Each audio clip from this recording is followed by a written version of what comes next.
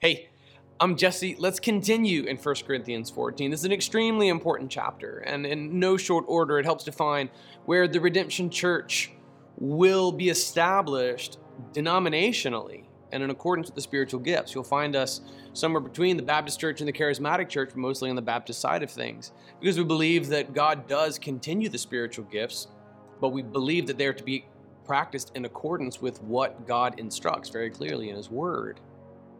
In chapter 14, yesterday, we see that those who speak in tongues speak a mystery in the Spirit. You're never going to hear somebody speak in tongues through a microphone on the platform at Redemption Church. Because of this passage, you probably won't know how many people in the church would personally pray in tongues because they obey this scripture's teaching. Here's verse 4. The person who speaks in another tongue builds himself up, but the one who prophesies, that's speaking the words of God, builds up the church. I wish all of you spoke in other tongues, but even more that you prophesied. The person who prophesies is greater than the person who speaks in tongues, unless he interprets, so that the church may be built up. This is another theme, another string I want to draw from this chapter to the chapters before it. I wish that I could set everybody down for like 5 hours straight and just teach all 3 chapters in one big contiguous train of thought, because that's what it is, but I just don't have time. I'm already going too long on my sermons as it is. It's about the building up of the church. See that in verse 5? So that the church would be built up. This was the use of all of the spiritual gifts, so that the church may be built up, for building one another up. That was the purpose of the gifts as they're originally introduced. That's the manifestation of the Spirit is given to each person for the common good. That's 1 Corinthians 12:7. It's for the common good, meaning it's for your good and it's for my good as well.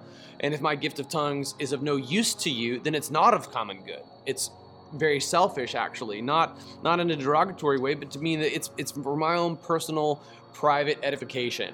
Okay, when I go and lift weights, nobody else is getting stronger but me. All right, and if I pray in tongues, nobody else is being lifted up really but me. As far as I know, it's a mystery in the Spirit. But in the context of the church, I got to use a gift in such a way that the church is built up. And you are built up if you understand. The person who prophesies is greater than the person who speaks in tongues. Okay, so if you come from a background wherein the gift of tongues is overemphasized in that it is salvific, you're taught that you have to speak in tongues in order to be saved, let 1 Corinthians 14 set the record straight for you.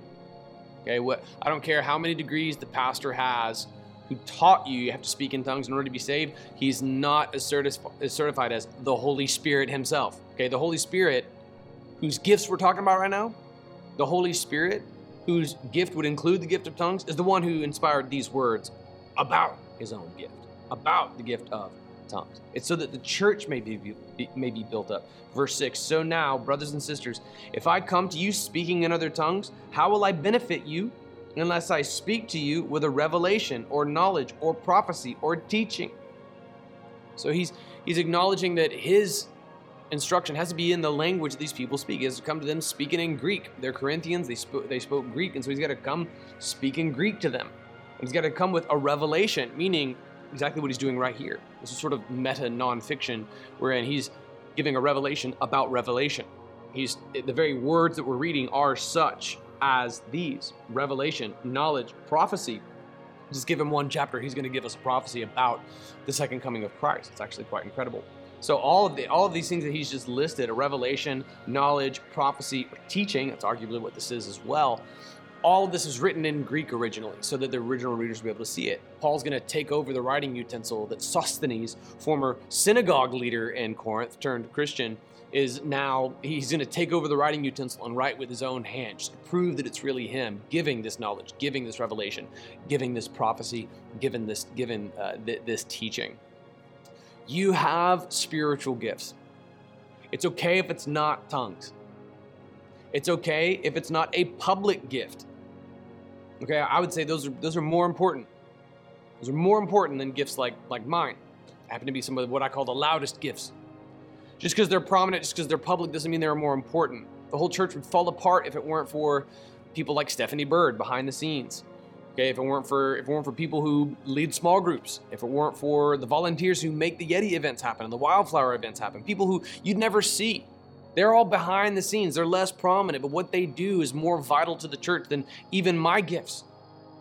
So this is Paul speaking about the use of the gifts that build up the church.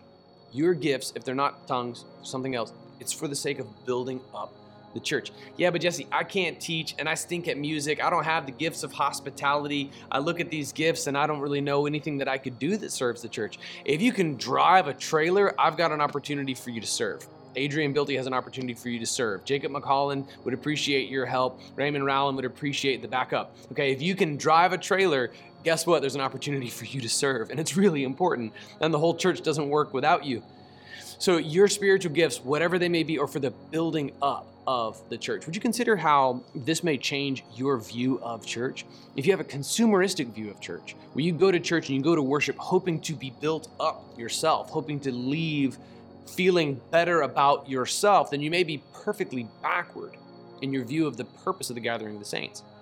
Rather, if you approach church hoping to build the gathering of the saints up, then you're using your gifts in accordance with the exact purpose described in the most important discourse in all of Scripture on spiritual gifts, for the building up of the church. Common good, chapter 12, loving one another. Chapter 13, for the building up of the church. And chapter 14. Each of these, it's very consistent. So, whom have you built up in our church? And whom will you encourage with your spiritual gifts when you come this weekend?